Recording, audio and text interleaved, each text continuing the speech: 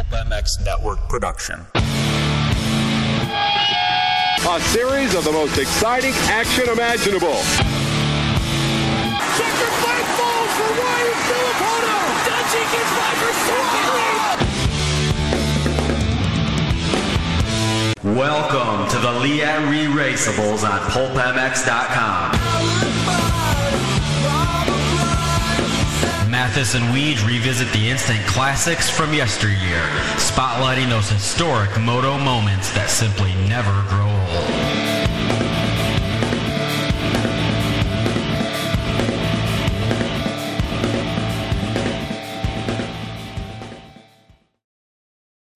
Welcome, everybody, to another edition of the Liat Re-Raceables. Thanks for listening. Fun to do these, man. Today's race, 2000 Steel City. We're going to focus on the 125 class.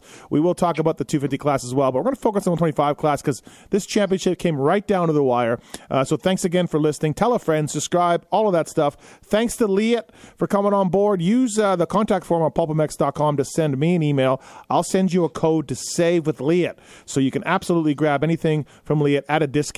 Same gear that the Solitaire guys are running. I saw a bunch of Liat this past weekend in the UK. 5.5 flex lock boots, 6.5 velocity goggles, 9.5, 8.5 helmets. Liat offers mountain bike motocross gear for people who really love to push the edge, and it's great stuff. And use the contact form at pulpmx.com to save at liat.com. Scott Goggles, Maxxis Tires, Decal Works, Guts Racing. We will tell you more about later on in this show, but we've watched this on YouTube, and we are absolutely going to have a good time. I've made some notes about this and something that happened on Friday that I want to talk about as well. But let me get the two co-hosts in here. First up, he is the voice of the motocross series, Jason Weege. What's up, Weege? Yeah. Were you here? Were you there this day? Yes, I actually was at this race. I was a spectator. I remember this well as maybe the most tired day, maybe the most tired I've ever been in my life as a human. And I was like going through bouts of depression all day because college had started that weekend. I was moving into an apartment. I had to jet out to Steel City, which was like 7 hours away, real quick, between moving into my apartment and school starting on, this was Labor Day weekend, probably, right? Yeah, probably. Yeah. Yep. So I guess I had Monday in between to drive home, and then I really got caught. I'd kind of met Davey Coombs a little bit earlier that year, and he's like, "Do you want to go to the party downtown?" And I'm like, "Downtown Belmont?" And he's like, "No, idiot, downtown Pittsburgh." And I'm like, "Sorry, man, I didn't know, dude. I didn't know." I'm just like, I just drove to Delmont. I don't know if Delmont has a downtown. I don't know anything about or Pittsburgh. I've never been here before. So then I ended up going to this party. I'm seeing things I've never seen in my life. Dirt bike racers, professionals drinking alcohol, which I didn't even know happened. Right. So then it's like 2 a.m, and I'm like, wow, I did not plan on doing this. But I just wanted to see this championship battle. We can talk more about the personal side later, but yes, I do remember this race well. I was so exhausted, but it was worth going because you don't get nail-biter titles like this very often. That's a great story, Weege. Yeah, I do want to dive into this a little bit more because I have a Steel City after party also story. Not from this year. From this year? No, from another year. Yeah. We might have hung out. Maybe. Also on the line from popular demand, the man is a motocross encyclopedia, Seth Rarick. What's up, Rarick? How are you, man? I'm doing good. You had to bring me back. I love it. Yeah, you did a really good job last time, and I think our listeners liked it. So, welcome back. There's really not much I like doing than not much else I'd rather be doing than talking about old races. Yeah, you picked this one, and it's not a thrilling race to watch, but it's a real thrilling season with subplots and everything else involved. So, like, I get it, man. We did 01 in Steel City. That's the Langston wheel. That one's amazing. But this one wasn't bad either for all the things that were going on, Rarick. Yeah, I picked this one. Obviously, we just had Ironman season just ended, so I was thinking something like, final race of the year. That was epic. And, yeah, even though the race didn't play out that crazy, I don't think this championship gets talked about enough, and especially Pastrana being literally 16, having to go 1-1 to win. Everyone listening, not everyone, but 90% of people listening to this obviously know Travis, and all that he's done is, freestyle and action sports, but he doesn't get enough credit as how badass of a racer he was, man. He was phenomenal. Yeah, so that's what I wanted to touch on right off the top. Like, we're seeing this Hayden Deegan, right? He just thrilled us at Ironman with these jumps, and he's had a tremendous rookie season. We all know Stu, and we all know Ricky, and I do feel like what could have been with Travis. I was wrenching for Kelly Smith at KTM this year and the next year, and Weege he's got one national title, so it's not like he, is one of those great what-if questions about winning because he won a Supercross title, he won a national title. But, dude, Travis was amazing. Amazing. Yeah, we were supposed to have three guys. We were supposed to have Carmichael, Stu, and Travis. I mean, that was what we were all set up for. I mean, it really was stamped because of a video there, the Fox Terra Firma, with them as kids in their motorhome. But there was a reason they picked those three. Like, Fox was on it early to know that these are like three talents beyond the typical. And, I mean, you could argue it's not what could have been, yes. Pastrana definitely went on to become famous and successful in his own right. But as far as the racing, we were supposed to get those three battling for years. And now we talk about Stu and RC all the time, including now they're the TV guys because of their battles. And that's what everybody wants to focus on. And, dude, I swear, Seth, you probably agree. I swear people probably forget that Travis Pastrana was this good and this legit point. I mean, yeah, he was phenomenal. I think we definitely would have got those three battling. I don't think anyone would argue that. That was around to watch the races at that time. And in my opinion, the beginning of the end for Travis was Unadilla 01 when he got knocked out last lap of the second moto, because people forget, too, he was on the way to easily win that championship. And I was standing right there. I would have been 9, standing literally on the fence next to the jump where he got KO'd at Dilla. And I was a massive Pastrana fan, still am. I'll never forget watching that. And that was, that was it. Beginning of the end. He was never the same. Yeah, he had a points lead, looking good to stretch it out, came back to Washougal, knocked himself out again. And never the same. I can remember like Daytona, like a track with that back then was really not built great and just holes in the ground and little kickers and big kickers and jumps that were different shapes from the inside to the outside. Things that rewarded creativity, and watching him in practice figure this thing out, and then he would just destroy everybody in the main because it actually took real like bike skills to get over this stuff and to wheelie and put your front end here and put your rear wheel here. I mean, the guy was phenomenal. I mean, I don't know if he's Stu-level talent. That's saying a lot. He's not far off, though, Rarick. No. He was the first guy I remember seeing that created speed with what you're saying, creativity, jumping bumps, wheeling rollers, like using actual bike skill rather than just raw speed. You know? And I mean, he was, 190 pounds on a 125? Yeah. I mean, dude, that's pretty gnarly. So he's 6 points down of Ron coming into this race, which I didn't realize. I thought they were closer than that. So basically, he made up 41 points in the middle of the year. Pastrana was down 41 to Roncada and just went on a tear the last few nationals. Came into this one. And Weege, I will say, I do remember thinking, like, Ron's in trouble. Steel City, Pastrana, Cernix, he's got problems. Yeah, and also because Pastrana had won all the races coming into this. I mean, the beginning of this championship was pretty wide open because Carmichael had won the last 3 in a row, and I think there were, I guess usual for this class, 5 or 6 guys who probably thought this thing's mine, including these two, Roncada and Pastrana. But, I think Mitch had actually Ricky told Mitch to hire Talon Volan to, like, be his replacement, so to speak. There were a lot of guys, I think, that thought they could win this. And then, dude, by about the halfway mark, Roncada was smoking all of them. And even Pastrana, I remember going to Unadilla that year, and, like, he was a distant 2-2. Like, no one had anything for him. But then Pastrana turned it around. And you know what the craziest part is? He turned it around about the time that he, by the way, also to the X Games during the Nationals and dominated that. And then when he came back to the Nationals, he became unbeatable. That's how magical and amazing. It became frustrating later when it was like, which do you want to do? But at least for this one summer, this 1 year, he could do no wrong. He could go to X Games. He could come back and go 1-1 at Nationals. And by the way, how many freestyle tricks does he throw in these motos with a title on the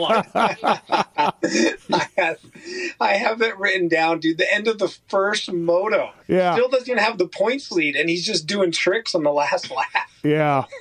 You wonder why Raj got gray hairs. I mean, good God, Like, yeah. Nah, there'll never be another Pastrana. There's no denying that. And, of course, the next year, 01, they said, don't go to the X Games. And I think the story is that they were like, yeah, we're not going. We're all right. And then they immediately jumped on a plane after Millville and went to the X Games. Travis and the family. After he pulled off while leading. Yeah. Right? Yeah. So, he was never going to be contained in a box, right? He was never going to be the racer guy.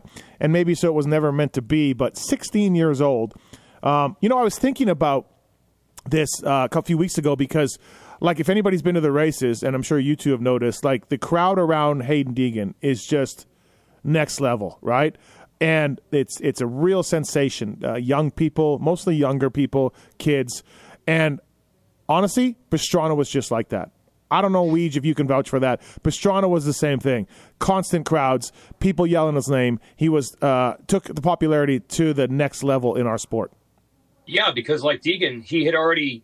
Before his rookie season, he was already famous. And, back then it wasn't YouTube or social media. They didn't exist. But, I mean, X Games was probably bigger than Supercross at that point. And he had already – it's crazy. I think the first X Games he won was 1998. So this is 2 years after that, and it's only his rookie season. So, yeah, he's probably more popular than any rider in these races when you take it at that level. And, I always credit him. Yes, he still went to X Games and he did tricks. So it looked like he was not focused. But I feel like anytime you watch Pastrana race or talk to him, he wanted to be a racer first. Like, that was his number one goal, to win races. The other stuff was like he just, like you said, you couldn't cage him in. But I don't feel like he was ever not all in or not trying hard enough. He wasn't ever, not in shape or anything like that.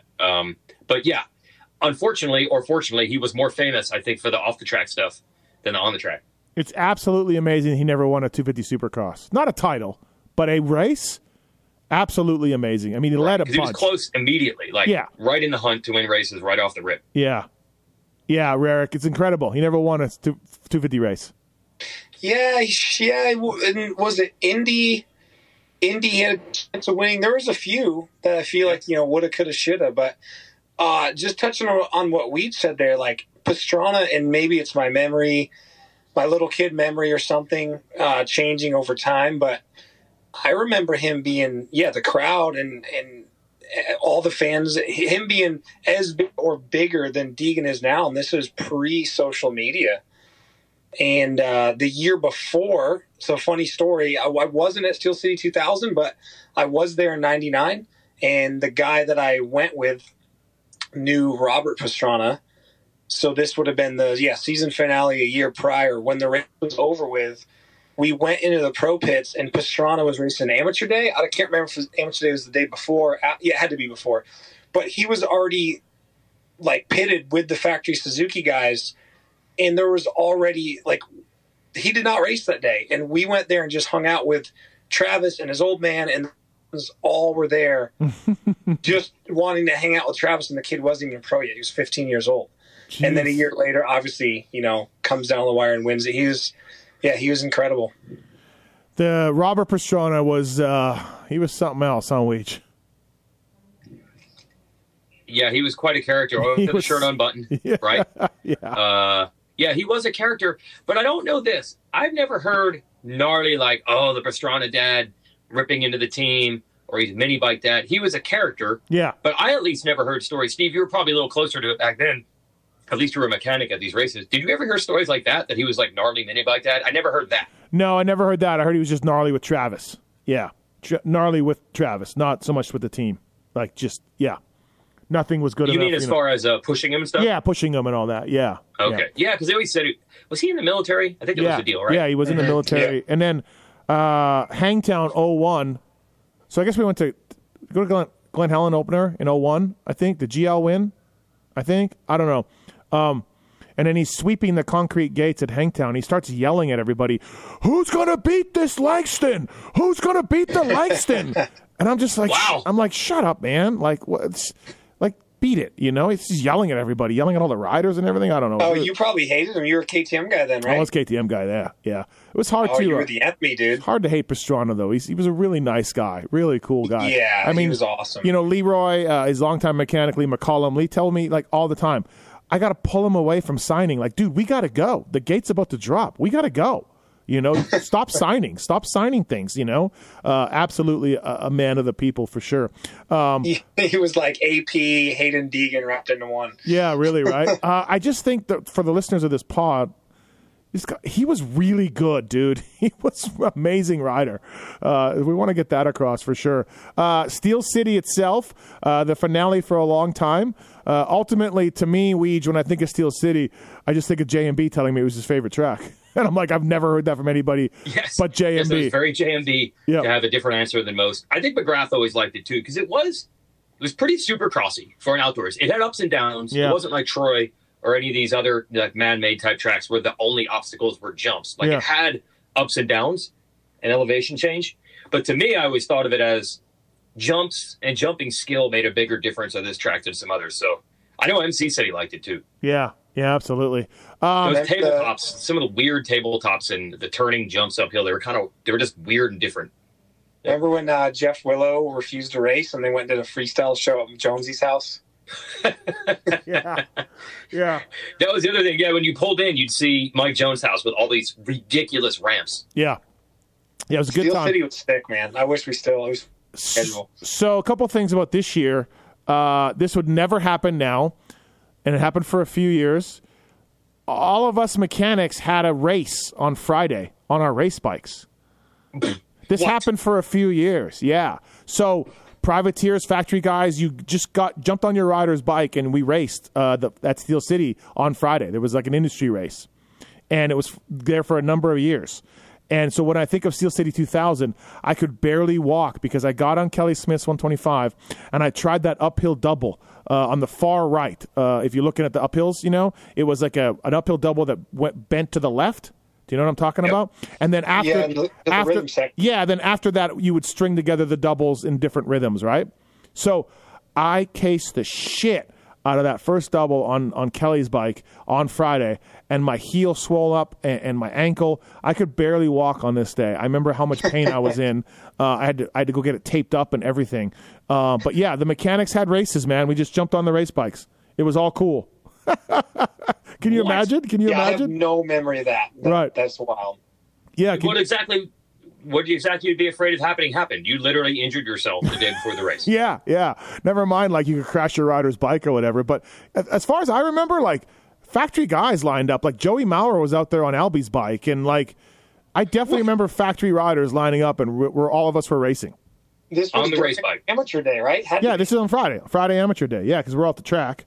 Or Saturday amateur day, like I guess I don't remember one of the days. Yeah, Friday or Saturday. So yeah, good times. Mechanic races. Wow. And did the teams know about this? Or before they I think it was fine. I think it was good. I think nobody cared. I remember I had to borrow stuff. I had to borrow boots or something. I don't remember exactly what happened, but yeah, there's a bunch of us that raced, and we did this for a number of years. Like I raced Timmy's bike at Southwick one weekend. Yeah, I just jumped into amateur race and raced it.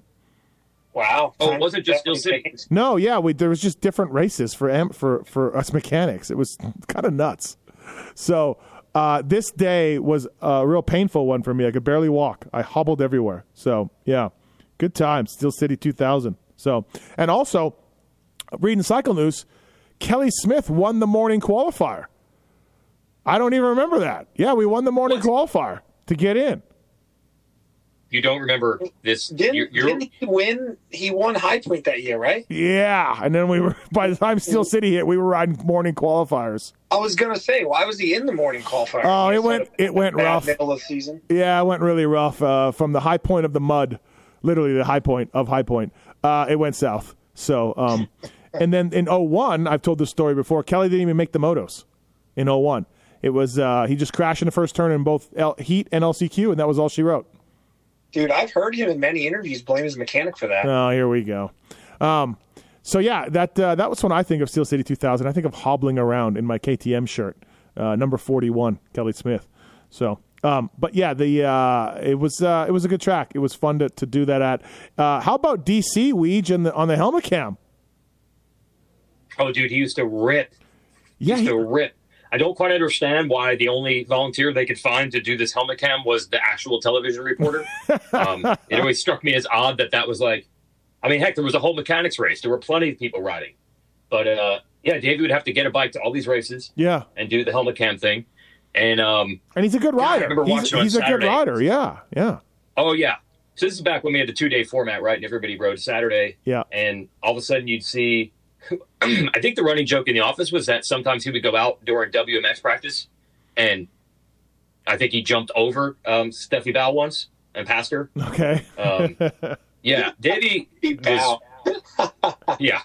I mean, dude, Davey was fast for a long time. And that's when I first started, I kind of got hired right at like a year or so after this, and we would go riding, and I was like, dude, he freaking rips. So, yeah, he could do it, but it just still seemed odd that they were using the reporter to run the helmet, and they couldn't find anyone else willing to do it. Yeah. Cameron Steele did it after him, right? Yeah. Yeah, so that became a thing where, like, Davey was like, oh, he didn't jump when I jumped, and then it became like a little – I couldn't tell if they were really ribbing each other or just getting on each other. I never knew. Yeah. But Cameron Steele, I'm like, well, Cameron Steele didn't ride. And then, like, I'm not joking, Seth. Like, 3 or 4 years ago, I do this Red Bull truck race with Cameron Steele, and he's like, yeah, I raced Supercross. I made a couple of night shows. And I'm like, why didn't you tell anybody this? What? Did he really? Did anyone know this? No, I didn't. No. But I do remember watching him at Unadilla in practice with the helmet cam, and mind him, he was a little stiff. I don't think he belonged out there. He shouldn't have been. No one should have been. I don't understand. I mean, what do you think, Steve? Would JT do this? No? Yeah, no, I don't think JT's doing this. No. I don't think JT's doing it. No, Yeah. I It's don't. just odd that someone, I mean, Davey had raced pro like 86-ish, like was the end of that. So yeah, this is 14 years later. He's airing shit out there with a helmet cam. Yeah. Yes. Yeah. True story. The bike he used to do that helmet cam on, the YZ250, I think FMF built it. And I didn't have a bike. I didn't even ride growing up. So that was the first bike I learned to ride on. And I lose that thing out so bad. It's a good first bike to learn to ride on. Oh, that's funny. Liat Re-Raceable, Scott Sports. They've been providing the best in goggle technology for all motorsport disciplines for over 50 years. Scott, the global leader in innovation, technology, and design. Scott has always been proud to support racing, from Monster Energy Pro Circuit to Jason Anderson, Caleb Russell, and more. They all choose the quality product and support from Scott. Scott is excited to relive iconic moments in the sport with the Re-Raceables podcast, many of which have included Scott Goggles. Scott, the only goggle made in the USA. Maxxis tires as well. I don't think this is 2000. In 2002, Nick Way, Steve Matthes running Maxxis tires, but at this moment, no. But they have new soft intermediate to hard tires developed by Jeremy McGrath. And shop.maxxis.com for more information. Mountain bike tires as well. Maxxis, man, whether it's dirt bike, street bike, UTV stuff, Maxxis makes a tire for it. They do a great job. Thank you to Maxxis for the support of the Liat Re-Raceables. And again, check out Liat.com for more of what they got. Their 2024 stuff is dropped. So we appreciate those guys coming on board. Email us using the contact form to get a code. And Liat Innovation and Safety is the name of the game there. So I didn't look at the season stats, and that's probably my bad. But did Brandon Jesseman keep Ron from winning this championship? Jesseman goes 2-3. Ron goes 3-2. Travis is gone. And so if Ron gets Jesseman in the first moto, which he doesn't really have a chance at, he kind of works up from there, they tie. And I don't know what would happen in a tie. I guess Pastrana seemed like he won more overalls, but... I thought Pastrana would have still won by... Would have still... Well, you're right. They would have tied in points. They would have tied in points, but I think Travis would have had more moto wins because he ripped off... I didn't look at every race, but I remember him ripping off a lot of 1-1s through the middle part of the season. Yeah, he might have had it, right? He might have. I think on the show, if I remember, Art said they were both tied with 9, but I think that was with Pastrana winning Moto 1. So maybe Moto 2 was his 10th. Yeah. And then thus it would have broken the tie. Well, Brandon Jesseman on a Bills Pipe Suzuki, again, home track, Jesseman and Hepler, Steel City experts, Steel City locals. Yes. Brandon Jesseman goes 2-3 on this day for a third overall. Yeah, literally one of Jesseman's best nationals ever. He wasn't on the factory team? This is Bill's Pipes? This is Bill's Pipes, yeah. Yep, because then he went to I call it Geico. It would have been Rocco's deal the next year, Amsoil or whatever, or Factory Connection, and then he went to Factory Suzuki. Yeah, Justman was like the rest of these Western Pennsylvania guys, extremely fast when it came together, but man, it never came together very often. Well, his first national ever, he got fifth at High Point. Was that 98 or was that this? Or it was not his first national ever. He got fifth, and then literally did nothing until this race here. Yeah. So it beats Chad Reed, ends Chad Reed's bid a perfect season in Supercross. Mm-hmm. In 02. Stars aligned, dude. He was badass, but when they aligned. Well, I mean, Steve, should I bring up here Hepler getting lapped at Southwick and then the week later giving Timmy all he could handle for a podium? Yeah, absolutely. Right, 450 days. All over Red Dog in 08. Yep. Yeah. You get the Steel City specialist at Steel City. Look out. So, Seth, you want to talk about this? I'll read the cycle news. Roncada took the runner-up honors very, very graciously. And he says, after the first lap of the first moto, I was thinking that I guess this is the way it's supposed to be. So after the first lap of the first moto, Ron said, I was thinking that this is just the way it's going to be. It was very fun racing against Travis. He is a very fair rider, and we had fun. After Troy, things didn't go my way. I wasn't training the same. And then he started winning, and it hurt my confidence. I wasn't training the same. Ron goes, did he ever train? Right. Ron goes, it's too bad I didn't get it, but I had a good season. I am very happy.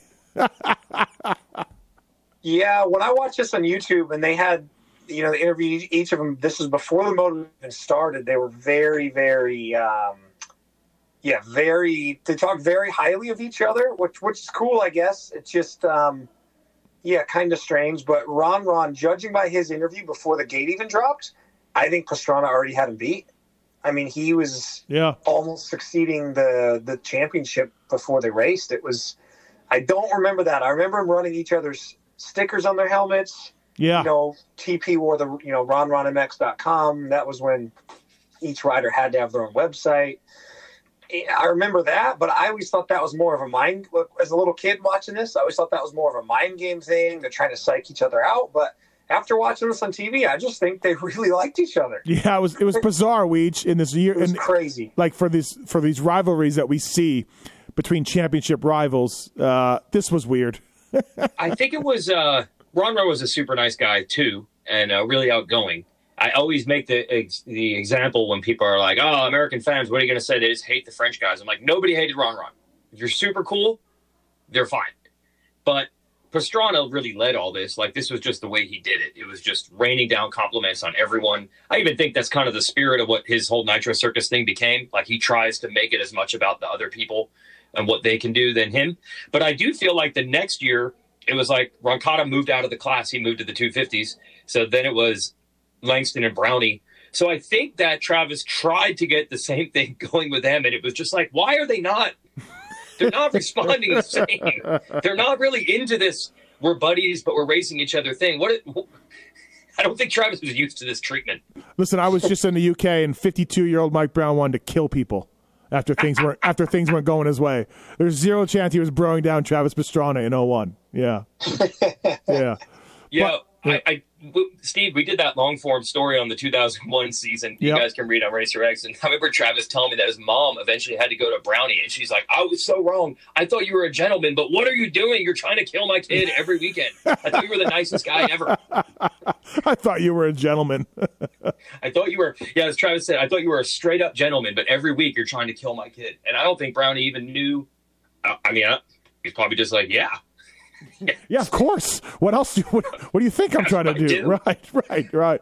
Yeah. And Gio was pretty gnarly in those days too. So this would only work, I think, with these two particular guys. Ron was super cool, and obviously Travis. So it was weird though, running each other's helmet stickers.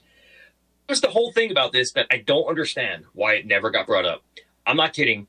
I wrote about this race. I was just starting. I wrote a thing on the RacerX website, and I get an email from Roncada's trainer, who I think was Alan Gerke, and he's like, yeah, by the way, Ron tore his ACL midway through the season, and that's why he didn't win any more motos. And I'm just like, why would you? What?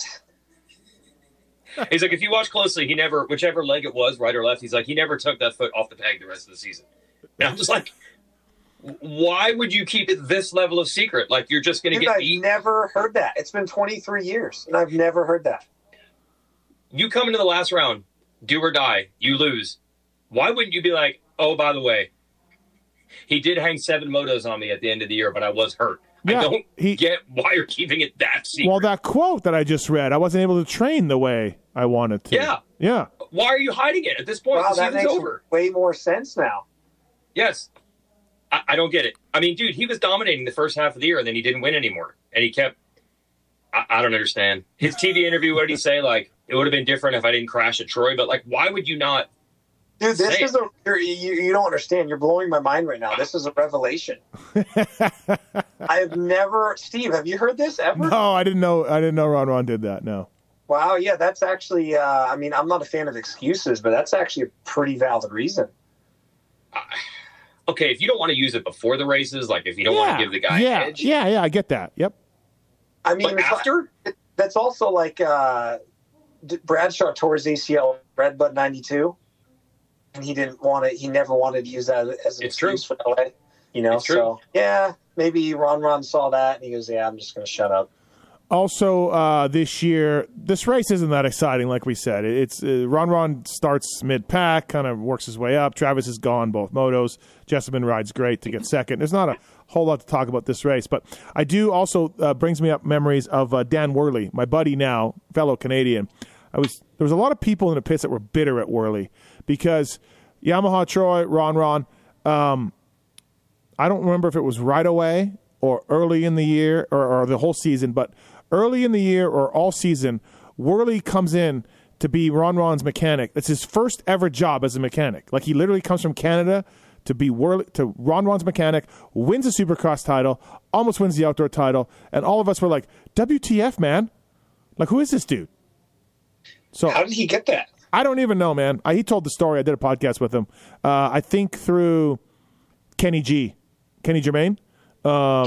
Good guy, yeah. Yeah, good guy. I think Kenny G did it somehow, but we were all like, who is this dude, and why does he get stuck with Roncada for his first ever rider? Because all of us had to sort of like work with crappy privateers, you know?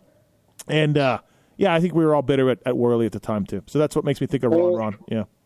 That brings up one thing I had written down here, actually. How about not even halfway through the first moto, what's Ron running? Fourth, right? Fourth or fifth? Yeah. But he has some banners in his wheel? Yeah. And Davey asked Worley if he's going to stop. Is he going to pull in to take the banners out? Yeah. Yeah. What kind of question is that? No, dude. Worley does look at him like Worley's like, what? Like, kind of like. yeah. Let's pull. We still have a good shot at this thing. Let's just pull off. Yeah, that's right. I do remember that. Worley's like, no, we're not pulling in to do the banners. Yeah. Good times, for sure in this race. 250 class from this weekend. Ricky wins. Seb wins the first moto, though, Weege. Seb. I did not remember that. I did not remember Seb winning this first moto. Same thing. The beginning of this season, Seb and RC are going at it. Like, every other week, swapping wins. Unbelievable duels. It's Carmichael's first year in the class, which, by the way, shows you how amazing Jet was this year, because even Ricky, as he didn't have a perfect season as a rookie. Then second half of the year, Ricky just pulled away and then started winning everything. And if I got it right, I think Seb had an unbelievably bad crash the week before at Broome Tioga. He usually did. Yeah, it sounds like that could happen. That sounds realistic. Yes. But freaking typical Seb next week. Just back up. And, he wins the first moto. I didn't remember that. And RC got the second moto win, right, to get the overall? Yeah, he goes 2-1, and Larocco goes 3-2. It was a sneaky dominant year, because I feel like halfway through, I'm like, oh, man, I don't know. Tortelli, RC, who's going to get this one? And then starting, I think, at Troy, like the second half, then Ricky won every race from there on out. Okay, go ahead. No, I was just going to say I was a massive Tortelli fan. You were talking a minute ago about, Ron being people liked him because even though he's French, he was super cool. And to me, Tortelli was always that guy. I loved Tortelli as soon as he came here. And I think it was 99. I think it was the year before this. Me and my dad were at Unadilla, and Saturday night we went to that the Italian place down the street in New Berlin. Yeah. We went in there, and Seb and his wife were having dinner, and my dad walked up to him. He goes, "Hey, I don't want to, but my son's a massive fan. Do you think you can sign his hat or something, And he did, and we go to walk away, and he goes, "Oh, sit down. Sit down and this is just gold for me. Yeah, this is gold. Yeah, go ahead. Finish the story. No, it blew my mind because my dad was like, no, we don't want to bother you. You got a race tomorrow. We just want an autograph. And he goes, no, sit down and have dinner with us. And we had dinner with Bertelli and his wife. I swear, dude. I swear. And I would have been, 7 or 8 at that time? Oh, and I will God. I'll never forget that. He's the coolest dude ever. This just adds to his legacy, Weege. Weege, you know my feelings on Seb. Oh, I'm right there with you. So, yeah, Seth, we often, at one point, JT and Seb were super tight. So we'll often pump JT for Seb stories. Just hearing how he used to cook. If Team Suzuki came to his house in Florida, he would cook for them, make dinners, elaborate quiches, tiramisu. Yeah. Tiramisu. Yeah. JT said that Seb would actually, when he went to the airport, he would actually dress for it. He'd wear, a nice coat, business attire. I mean, look at the rest of us grubby guys on planes. He just reeked, class act. Reeked of class. Guy. Yeah. Yes, he was phenomenal. So was 99 dinner with him. Yeah. Yeah, it was 99 because 99, in my opinion, he should have won that title. And the next day at Unadilla is when it him and Henry got into it? Yeah, he broke his wrist. Yeah. Yep. That was the end of it. Good job, Seth. Yeah, good job. Yeah. I started the Pulpamex dinner curse. I was always a fan. He was the nicest guy. I met him through Shane Drew, who was his mechanic, right? Drew was a buddy of mine. So I got to know him, and great guy. And then at one point when JT was hanging out with him, I went to Florida. JT was on his Husky, and you're not going to believe this, but it broke. And we were out of the sand pit, and then Seb's factory bike was having an issue, and I was just hanging out, and he's like, hey, help me with this bike. And I remember I was factory Honda, and I'm working on it, and I'm like, this probably shouldn't happen. I probably shouldn't be working on this bike, but we're trying to figure this ignition out. And I take the tank off, and it just looks like an F-16 fighter jet with the wire harness. And I'm like, yeah, man, I'm out. We just have spark plugs and a spark plug cap on a KTM and a single box. I don't know what all this is, a single ECU. So I can't really help you, Seb, with your problem on your CR Works bike. But the nicest guy, absolutely. Had dinner with you. I mean, come on. Yeah, I love that guy. And he was so talented too. But man, him and Albie, man, they would take the biggest hits ever. I mean, those guys lived through some violent crashes. Hey, Shane used to have to change the bars because he would bend bars. Seb would bend bars without even crashing. Just hammer into things wide open and bend the bars. So also on this day, our guy Tim Ferry, he goes 40-34. This is Tim Ferry's Chaparral Yamaha days. And, I wanted to find out what happened. Timmy replied, no clue.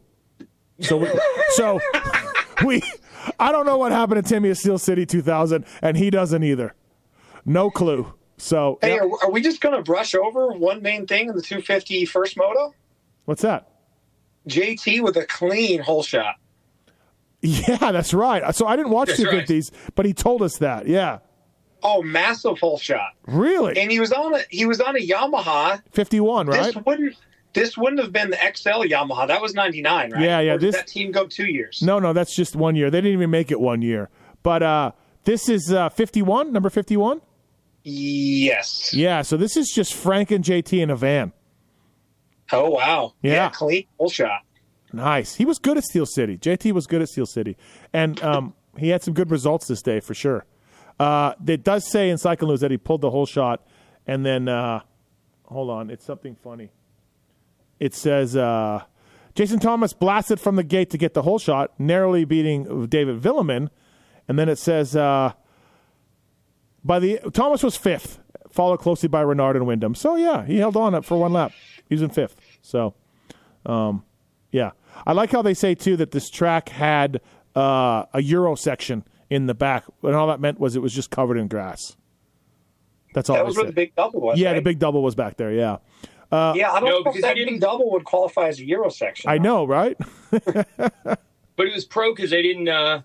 Only the pro guys went over there. Yeah, but why? They didn't call it a pro section in cycling news. They call it the Euro section, but it had a big giant double. No, I wouldn't say that double had anything to do with the Euro section. And also, by the way, too, Shane Watts made this race. It says in Cycle News, and I remember I was on KTM. Of course, Watts came out for a few races. GNCC legend Shane Watts. So he didn't finish either moto, but yeah, he did make the motos. A random question: who did Billy Phelps wrench for on Cowie? Larry Ward, I think. Yeah. Was it Wardy? Yeah. Because in that little skit they had with Ricky talking about his bike, he had mentioned Billy Phelps on the team. And I only know Billy from living in Charlotte, honestly, just cycling with him. I think he was still working at JGR when I met him. But I never knew he wrenched for Factory Cowie. I think Brian Barry quit, and he got Muffin's job. He was a fill-in halfway through the year. I don't know if it was this year or the year before or whatever, but Billy was a fill-in halfway through the year. Yeah, I didn't know it either, but same thing. His friends with Billy because he lives here and with JGR, at least at the time, I'm not sure he is anymore. But he would talk about wrenching for Larry Ward, and I'm like, I didn't know that. And then there were all these really cool motocross toys out in those days, 99, 2000-ish, MXS, and even Hot Wheels had some good ones. So I even had a Larry Ward one, which was falling apart and broken. So I would take pictures of it all the time and send it to Billy and be like, is this what you do? This front wheel's not even on this toy motorcycle. And then, Steve, we actually just found something out because Larry Ward came to Washougal, and we had him on the live show there. And he was telling us how horrible the KX250 was that year. Yeah. Yeah, Dowdy's told me that as well. Yeah, but then Big Bird just tells us, he's like, I couldn't figure out why was Carmichael kicking everybody's ass. They just let Carmichael ride like the previous year's frame. And him and Dow just had to struggle. Yeah, I don't think they told those guys that. I think they kind of forgot that. Yeah. Hey, Mike raced. Is that the same freestyle Mike Mason? It might be. Number 475, Mike Mason. I never knew he raced moto. And also notable for this race, a 17-year-old Andrew Short made his pro debut, and he's quoted as saying, I can't believe that I lined up right next to Travis Pastrana, and he is in the title chase. That was cool. Yep, sounds like Andrew Short, everybody. 931.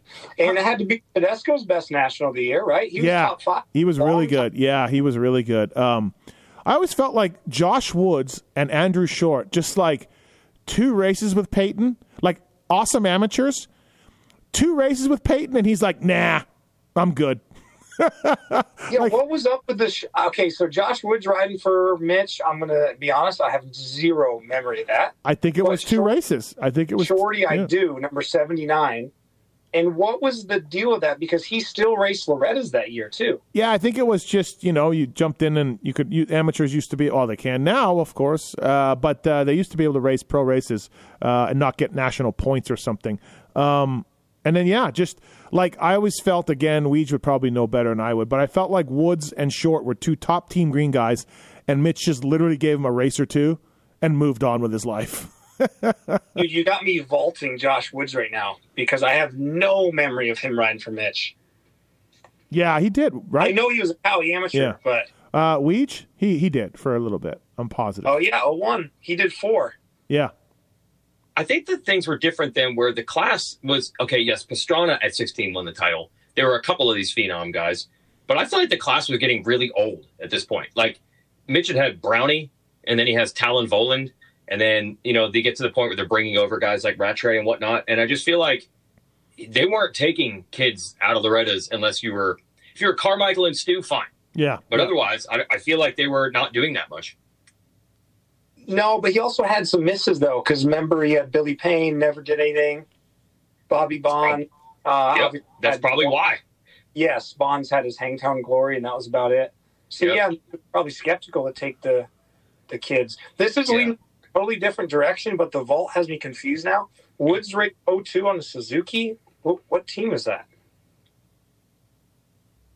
Because WBR? KTM, but 02, no, just WBR. They weren't around yet, 02. Oh, ECC. Never mind. I remember. Oh, okay.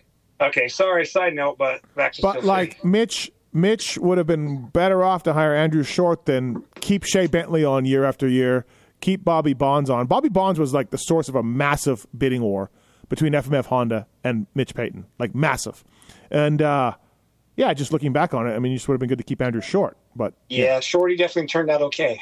yeah, he was fine, right, in the end. But didn't Shorty, in typical Shorty fashion, say, I wasn't ready to ride for Mitch anyway, so it's fine? Yeah, I think so. He was not mad. I think he did say As that. always. Yeah, I think he was fine, right? Yep, he's fine. All right, everybody, Lee at Re-Raceables. Thank you to Guts Racing. Pulp MX 2023 is the code to save with Guts Racing. Love these guys. Phantom Lightweight Seat Foams. Build your own seat base, or build your own complete seat, including the base. And lots of race teams using Guts Racing seat covers out there. Thank you to those guys for coming on board. Decal Works, Pulp MX 23 is the code to save. If you want to talk about old school, Decal Works has got it covered. They can absolutely replicate any of these old graphics for you for their bikes, for your own personal bike. DecalMX.com, special sponsor of Red Bull KTM as well as the Husqvarna off-road team. Pulp MX 23 at Decal Works to save. And, of course, Leatt. Thank you to Leatt for all that they do for this Re-Raceables podcast as well. Seth Rarick, Jason Wygant on it. All right, boys. Anything else from this race to catch your eye, Rarick?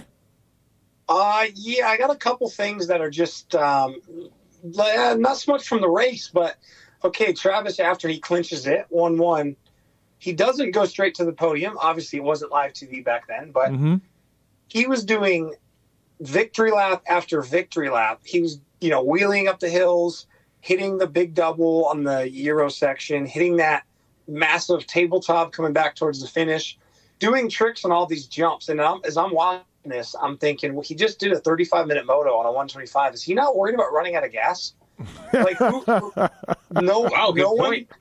one thought to stop him. He'd be like, dude, you're gonna die. He was hitting the biggest jumps there, doing lazy boys and shit, and there's no way that tank had much left in it. That is a great point, Rarick. That's why we have you on this show. You might be the first person 23 years later who thought about, wait a minute. Yeah. If I was working for Team Suzuki that day, I'd be like, whoa, at least you give him a splash, dude. Yeah. Boom. Yeah. And the Chevy Trucks guy, what'd they give? Did they give away a truck to each champion? Is that what it was? No, I don't think so. I don't remember a truck to each champion. A truck for Supercross, I think, but I don't know. Because they interviewed, after like the podium interview, Ricky and Travis had an interview with a Chevy Trucks guy. I think he was giving him a truck. I don't really know. Maybe he's presenting him with a plate. I don't know why that wasn't the AMA guy. I don't know.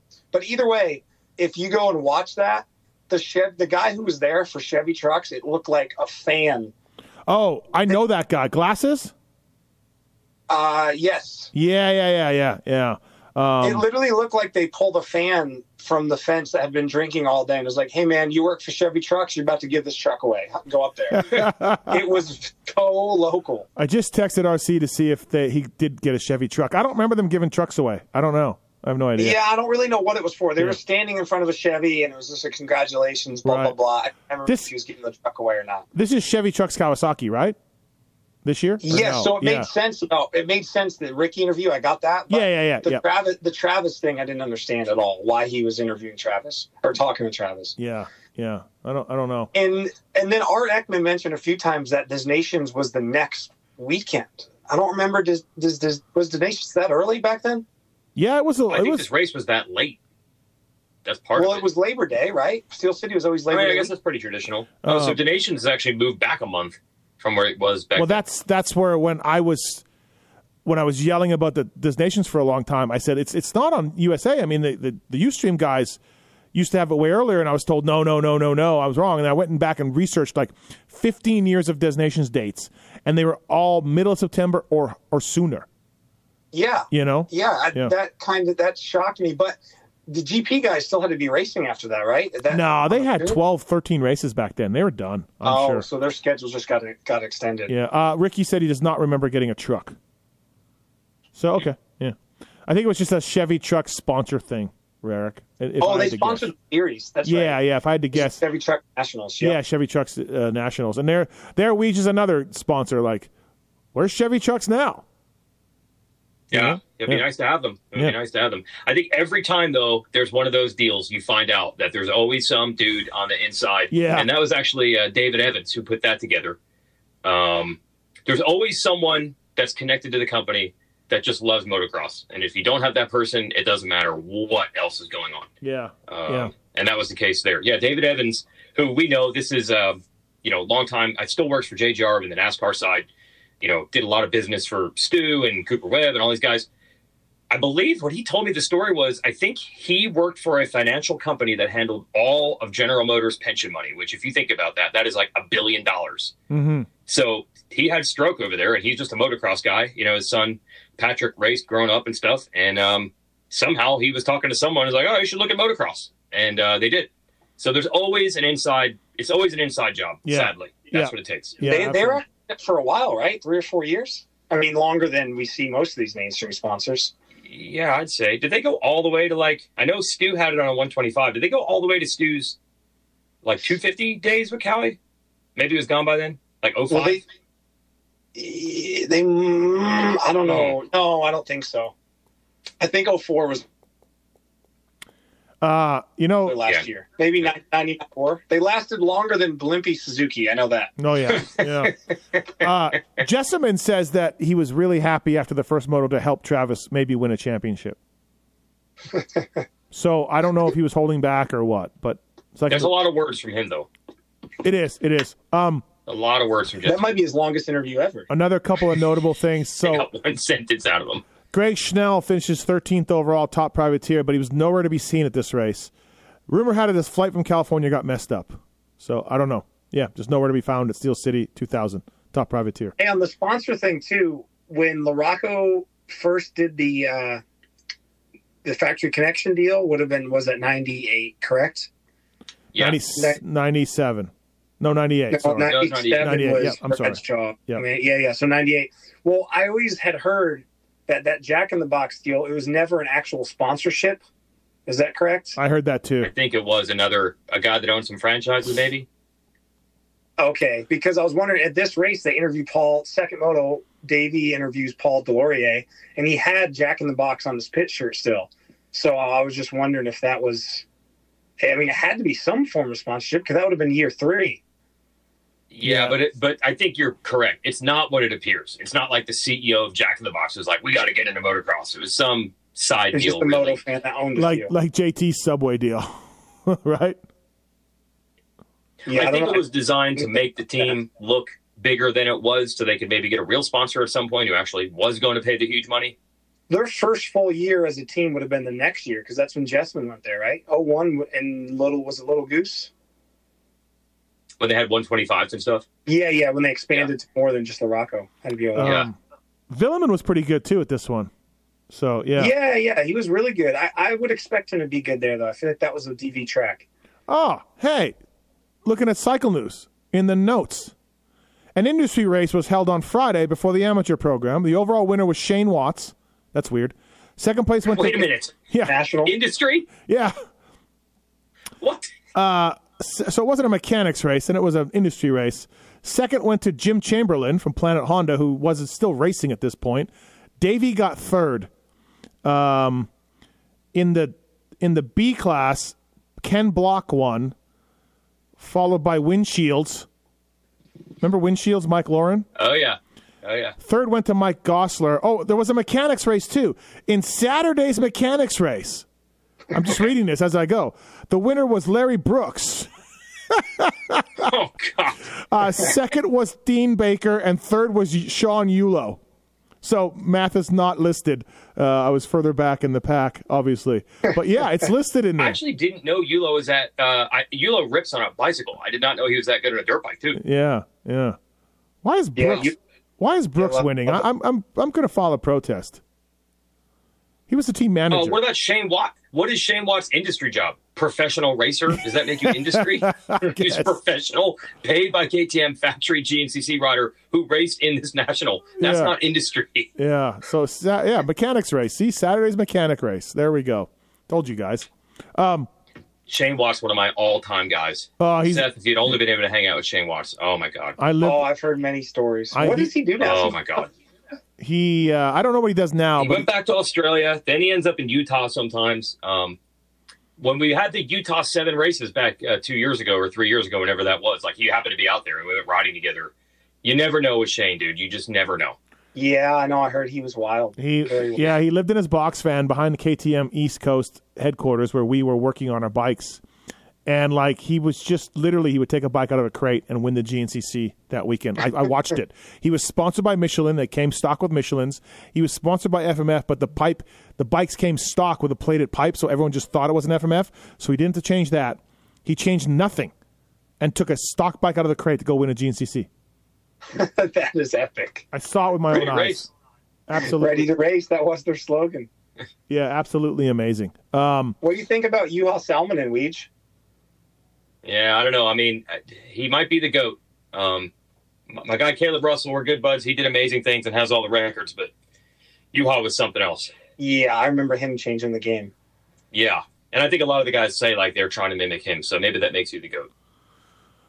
All right. After party. Yeah. So, Steel City 99. There was an after party back in Pittsburgh, and somehow we ended up back at a townhouse. Was it 99? 97. This was 97. Somebody had rented a townhouse, or we went to a townhouse where someone lived. I don't know, but I saw a lot of top riders back in 97. You can imagine some of the names. Doing some substances that I'd never seen before and really scared me. And I just slowly, like Homer Simpson, backed out of the room, like back into the bushes. Yeah, it was a downtown bar, and then we ended up at a townhome somewhere. Yeah, good times. 97. And then, 99, we'd still go to the bar underneath the bridge in Pittsburgh, I think, Weege, right? I can't remember exactly where it was or anything like that, or how I even figured out how to get there, because this is pre-GPS or anything, so I don't even know. And Davey calling you an idiot. I would assume somebody handed me a piece of paper with an address, and I had to use road maps. I don't even know how I got there. Yeah. But I had never been to any of these parties before, and what was, I always thought, like, the guy who won the race was stoked, and the guys who finished second and third were maybe okay because they got on the podium, and everyone else went home just super pissed off. And I'm seeing, like, every rider there and I'm like, how could this guy be having a good time? He got fit. How is Kevin Windham here just having a good time? I thought he was going to be depressed for the next off season. I didn't realize, like, that's not exactly how it works. Like, they do live and die by their results to a degree. Mm-hmm. But that doesn't mean they can't go to the after party at the last race of the year just because they got fifth overall. Well, you definitely didn't see Mike LaRocco there. No, I didn't see LaRocco, but I saw most of the riders. Yeah. It wasn't quite Tortelli inviting a 7-year-old kid and his dad to dinner with his wife. But it was pretty shocking. I was like, I can't believe I'm watching all this go down right now. Yeah. And I just remember I was like trying to hide in the corner as much as possible because I didn't want anyone to be like, who are you and why are you allowed to be here at this party? Because I would have had no answer. I'd have been like, yeah, I'm a fan. I got a ticket and I kind of know Davey Coombs because I write some stuff for his website every once in a while. I don't even think I got a press pass. I think I had to buy the ticket. So, like, I didn't want anyone asking what I was doing there because I really didn't have a good answer as to why I got that far behind the scenes. And I was also scared of what I was seeing. No camera phone, so you're safe. That's probably what it was, right? Like, what was I even worried about? Yeah. Oh, if you had an iPhone on you, you'd have immediately been kicked out. It's true. Hey, I got to admit, like, dude, the Loretta scene is not even close to what it was. And that, I think, is the entire reason. Like, beer tent used to be where it's at. Like, that's where it all went down every year. Like, that was prime time. And now the riders don't even go because that's probably the number one reason.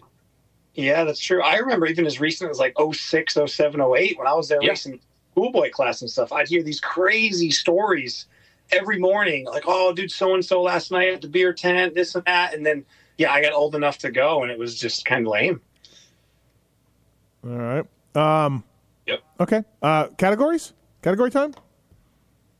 Sure. All right. Let's do it. Liat Re-Raceables 2000 Steel City, Seth Rarick, Jason Wygant. Thanks to Liat, man. Liat.com. Mountain bike stuff is fantastic. They redid their helmet.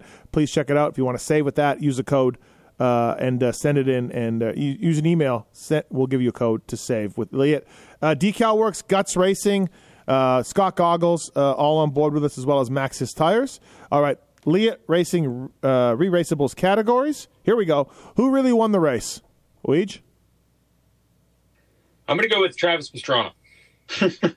Yeah, it's easy, right? Yeah. Yeah, you can't argue this one. No, you really can't. Yeah, it's probably a good idea. You're right, Weege. All right, who's that guy award? What do you got, Rarick? You got a guy? Yeah, I got out of both classes, I only have never heard of 3 guys, Okay. but I'm going to go with Michael Campbell in the 250 class. He was pretty far back there, but I've 31-29, yeah, Ohio. Yeah, never heard of Michael Campbell before. Same. Ohio, right? Yeah. I thought you might know, but no. Same here. Yeah, he's done 3 races ever, and I've never heard of him. Yeah. In fact, let me go. This would have been his last one. No, I'm sorry. This was first one. He did 2 in 01. That was it. All right, Weege, you got anybody? Jeffrey Baker, I had not heard of. Got 34th, going 30-34 in the 125s. But he's got quite a few entries in the vault, or the old the RaceRex results has the vault built into it, by the way, everybody. Just used the drop-down menus. But he raced quite a bit. Only a couple top 20 overalls, but my bad. Someone in Indiana, call me out for not knowing Jeffrey Baker Jr. Jacob Martin for me. No, Jacob Martin was amateur. I don't know if I want to go legend, but well known. Jacob Martin? There we go. Welcome back, Rarick. Welcome to the show. Jacob Martin from Oklahoma, correct? No, Yeah. you're thinking of that's not this. Is it the same guy like Johnny Marley era and all that? Yeah. Jacob Martin was a really good amateur. Oh, I man. know Jacob Martin then. Yeah. Yeah. And the guy you said, Jeffrey Baker Jr., he led was it Indy 9? I mean, I don't really know Jeffrey Baker, but he led Indy Supercross for a bit, I think, and then crashed his brains out. Well, that would have been a home race. Yes. Maybe it was a heat race. He was leading a Supercross, though, and then just absolutely died on a Cowie. I remember that. I always remember that as a little kid. But, yeah, he raced a bunch. I know of him. Let's put it that way. Okay. You're not thinking of Josh Sweat, are you? Because I think he has the same exact story. No, Josh Sweat was from West Virginia. Yeah. Well, he led, I think, Indy at one point, and, like, all the West Virginia guys are like, dude, he had Carmichael speed. And I'm like, what? And they're like, yeah, one time in Indy. And I'm like, oh, here we go. Josh Sweat was an incredible amateur, though. Very, very good. Yep. I don't know about Carmichael speed, though. No. All right, Lit Kid Award, Rarick. Seb's No Fear gear. Anything No Fear that era, but to me, that Day Tortelli that was the sickest gear, best look, factory Honda. You can't go wrong. Okay, Weege. Yeah, I would have liked to pick the same. I actually never was a fan of the particular look that Pastrana had going, although I know it's iconic. So I'll just go with Wyndham, who probably had very similar gear to Seb, and on the same team. So I'll just do that to pick a different one because, yeah, the No Fear stuff almost always look good. Okay, I agree, but I'm not going to go No Fear. I will go for an underrated look. The Axo stuff that Jessamine had on. There's a photo of him here, Bill's Pipe Suzuki. It was Axo was done by here, done. But it actually looked kind of good. Black, blue. I thought he was Shift. What? I thought Jessamine was Shift. Shift was when he got 99? Yeah, I guess, or something. Primal Impulse at some point. This is Axo. This is Ping. Ping was Axo this year. Like, this is all those guys. Yeah. Axo stuff. That Axo did look good. Your Shorty wore it too. 931 Macau. Yeah, Shorty wore it too. Yeah, it did look good. Like, again, Axo's best days were behind them at this point, but not a bad look. All right. Shit Kid Award. Weege? Got anybody? Honestly, man, can I just say Pastrana's helmet paint? What? I know it's iconic. Pro Artworks, the swirl on it? I never liked it. What? I begged my dad to get that replica helmet. Oh, my God. They sold it? Oh, yeah. They sold it. It was Chewy, Pastrana replica. I begged my dad to get that helmet. They did. Yeah. The No Fear gear, the HRP Chest Pro, the whole deal. All I got was the No Fear gear. I never got the other stuff. But, yeah, I love that helmet. I was always like, his look would be so good, but why does he have that helmet? the hypnotize helmet. Yeah, I loved it. You're crazy. All right, Rarick, what do you got for Shit Kit? I I think in my last pod I chose this from the same team anyway, so I don't want to hate on it too much, but LaRocco's O'Neal gear was just not it back then. So, but I'm not going to hate on O'Neal too much. I'm going to go with Albertines or anyone wearing that year's Thor gear. It was like the block lettering. That was our year too. KTM, we had a team deal with Thor. Yeah. Yeah, Thor was not it in that era, dude. Their logo was it looked like a bunch of cinder blocks stacked on top of each other. I'll go a little maybe controversial here. LaRocco's a good pick, but I'll go Ricky's Fox stuff. Cowie, the couple years at Cowie. I don't know. He wore red a lot and light blue. Yeah, he wore colors that didn't jive. The Fox gear wasn't bad. Like Fox on Ron looked sick, I thought. The YOT squad looked badass. The YOT squad going from Cinesalo to Fox was like going from like a VW Bug to a Ferrari. Yeah. You know what I mean? Like, they stepped up their look with Fox 100%, the Yamaha Troy guys. But Ricky's stuff never looked that great. So I don't know if it's shit kit. That might be a little harsh. Well, was it the year he wore orange? It was his lucky gear? That was Honda. Yeah, orange on a Honda. Yeah. Orange. Oh, that was in 02. Yeah, that was horrendous. You know what? I might just pull out a shocker here at the last minute. JT. Did JT wear SoCal this year? Yes. We might have to go SoCal, despite Decal Works. SoCal always looked bad, yeah. Despite Decal Works sponsoring this podcast, we might have to go SoCal. I don't know. It wasn't good. I don't see a photo of him, but I can picture him in my mind as doing that. Yeah. All right. Where's JT? Well, he's 7-Eleven. Getting a whole shot. JT crushed it, man. Yeah, 7-Eleven. Yeah. That's exactly where he was this day. 9th overall, right ahead of Damon Huffman, Factory Suzuki's Damon Huffman, who probably was like, what? I got beat by JT? You know? Wow. So, JT was on it. all right. And then the last award, the Jacob Marsack Award for the rider who did the best that maybe you don't remember. Weege? Yeah, I want to mention 24th overall Vincent Carnell, who I believe is Logan's dad, right? And relation there. Oh, he got 24th. I kind of vaguely knew, just because, again, living in West Virginia, I knew some people from that general area who was like, no, Carnell's dad used to race. He had a pro license. I didn't know, like, what level. Like, I didn't know his dad was making nationals. I mean, he went 23-21, almost got points. I did not know that. So good for you, Vincent Carnell.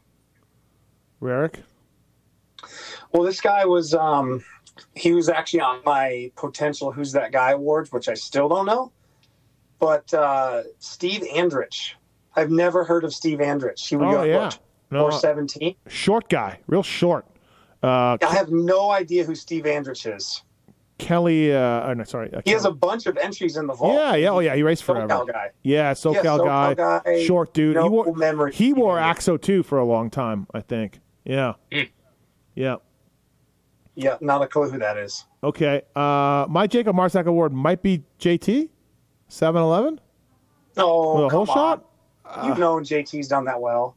All right. Chris Wheeler, 15-14, finished right behind Kelly Smith. So we won our morning qualifier. We dominated our morning qualifier, and then we go 17-11 on the day. I feel like that would have been normal for Wheeler too, no? Or am I crazy? Nah, it would have been normal. You're right. Nothing jumped off the page to me besides mainly because I never heard of him, though. Yeah, not really me either. Yeah. I mean, I was thinking Terlecki, 1815, but he's also had a top 10 before. Shane King's done better than that. Yeah. Plotz has done better than that. I mean, David O'Tell has done. Yeah, nothing jumped off. How about just the opposite and going Tim Ferry 40-34 and not knowing what happened? What happened to Phil Lawrence 38-40? Phil was done by him. Phil was And what happened to Albie? This is Albie's last race. What the heck happened there? Steve, a Canadian, 39th.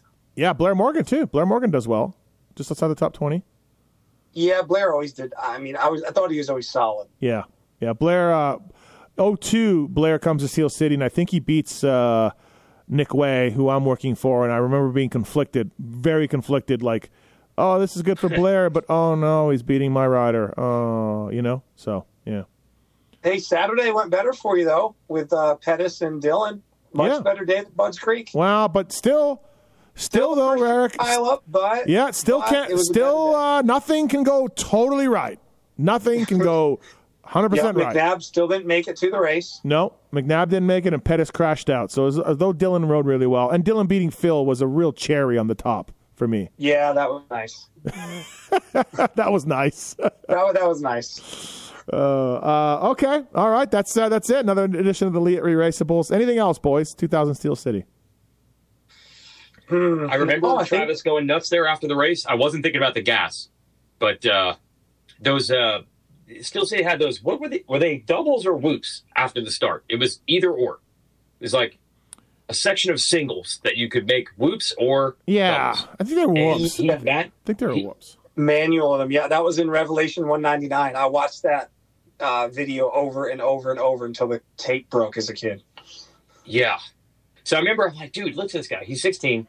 He goes to X Games, dominates that 3 years in a row. Then he goes on this win streak. Pressure, goes 1-1 when he has to, and then goes out and does all these tricks. And then I saw him manual those, and they're like whoops and a half. Like, they're bigger than whoops. And I'm just like, God dang, the talent, the skill. Like, this guy is just made of magic. And it was the next week. What's that? They won Des Nations the next week. Oh, Des Nations. Yeah, it was all working. I'm like, dude, this is just one in a bazillion talent, this guy. I remember. But you know what's funny? I was talking to Jimmy Perry over the weekend at Ironman, who now works for MX Sports in Feld, but we've had him on this show before, Steve, your old boss there, the team manager at Yamaha. Mm-hmm. And he's like, you know who Jet honestly reminds me? He's Travis Pastrana with race wins. And I'm like, I've never heard anyone make the Pastrana connection, but it's not wrong. I'm like, kind of the way he rides and the like, dude, how did he just do that? There's a little bit of it in there. Yeah, I remember Daytona 2000, Travis going by the mechanics area, like third gear tapped, full wheelie, looking at us, just for fun, just for fun, right? Yeah. You're like, wow, This guy, amazing. Didn't he used to go through with Supercross whoops, looking over, like he'd look at the guy next to him for fun? How about, was it 06 in the heat race? Every lap he'd blow by Tedesco in the whoops that were 17 feet tall. So that. And then Ivan would pass him back. But every lap, the crowd would get louder and louder, and you hit him faster and faster until finally he missed one and just died. That week, I was at Chad's when he showed up that week for that race. And dude, he died in those whoops. He gets on his bike. He shows up. We're all laughing. We're joking about, the old man is back and this and that. He starts first of all, I think he has to start his bike with his other leg because something's up with that knee. So he starts his RM with the left leg, jumps on his bike, goes towards the Supercross triple, the takeoff. He hits the side of it, backflips, straight down, keeps riding. He backflipped off the side of a Supercross triple that's 4 feet high or 5 feet high. And that was the same year the day qualifier at Daytona. He backflipped the finish line, right? I don't remember that. What? I don't know. Weege? I don't remember that. You don't remember that? I don't think so. But I saw it in front of my eyes, so maybe I wasn't that impressed. Because I was like, this dude just did a backflip 10 seconds after getting on the track. Yeah. But you do not remember this Daytona because they used to have day qualifiers there too, right? The Supercross format was different. I remember it was a day, or maybe it was because they used to run Daytona during the day. Okay, either way, whatever it was, it was a qualifier. He won it, backflip. Remember the finish line there was like it wasn't a full-blown double. It was like the tunnel jump. Yeah. He backflipped it and came up short on the jump and then went over the bars and was fine. Oh, He was fine. He got right up, but AMA was pissed at him. I do remember that. Yes, I remember the crash. Absolutely. Now I remember. Yeah. Yes, and then that night in the heat. No, it was the current format. They just ran a day qualifier because that night in the heat race is when he absolutely obliterated himself. I was just mad that the AMA said no more backflips, and I'm like, damn it. Yeah. Yep. Well, he did one on the parade lap of his first Supercross, right? No, not a backflip, but I think he tried a trick. Oh, was that a trick? Backflipping. Dude, I don't know. He tried a trick then and crashed, and the AMA also was not impressed with that. Like Indy 2000. Yeah, Indy 2000. Come on. Not quite. It blows my mind, though, how hard it was for them to maybe someday some person could figure out how to do a backflip. Like Travis even, I'm not joking, people, he set up ramps at the edge of the Grand Canyon, the actual Grand Canyon, and jumped into the Grand Canyon with a parachute. to try to figure out how to do backflips. And it took that to figure it out. And then somehow, why like 3 years later, now guys could do it like eyes closed, someone in the back, double backflip. Travis could backflip off the desk in my office now. Travis Marks can do one. Travis Marks can do one, yes. Yeah. No, absolutely. Like I said, I saw him do it off this little triple, and then he just flipped around, landed on 2 wheels, just kept going. And I'm like, that's what he does. It's amazing. It's simply amazing. The Grand Canyon seems like a safe place to learn, though. Yeah, for sure. Absolutely. Good times. Liat Re-Raceables 2000. Pastrana, people, just don't forget. Don't forget. Next level, absolutely. What could have been an amazing rider. And, yeah, I hate to give my old boss, Jimmy Perry, credit, Weege. That's not bad, though. That's not bad. Yeah. No, it's not. He's not totally wrong there. No, absolutely. All right, thanks to the sponsors. Yeah. Seth Rarick, Jason Wygant. Thanks, boys. All right, thanks, boys. Have a good one. See ya. See ya.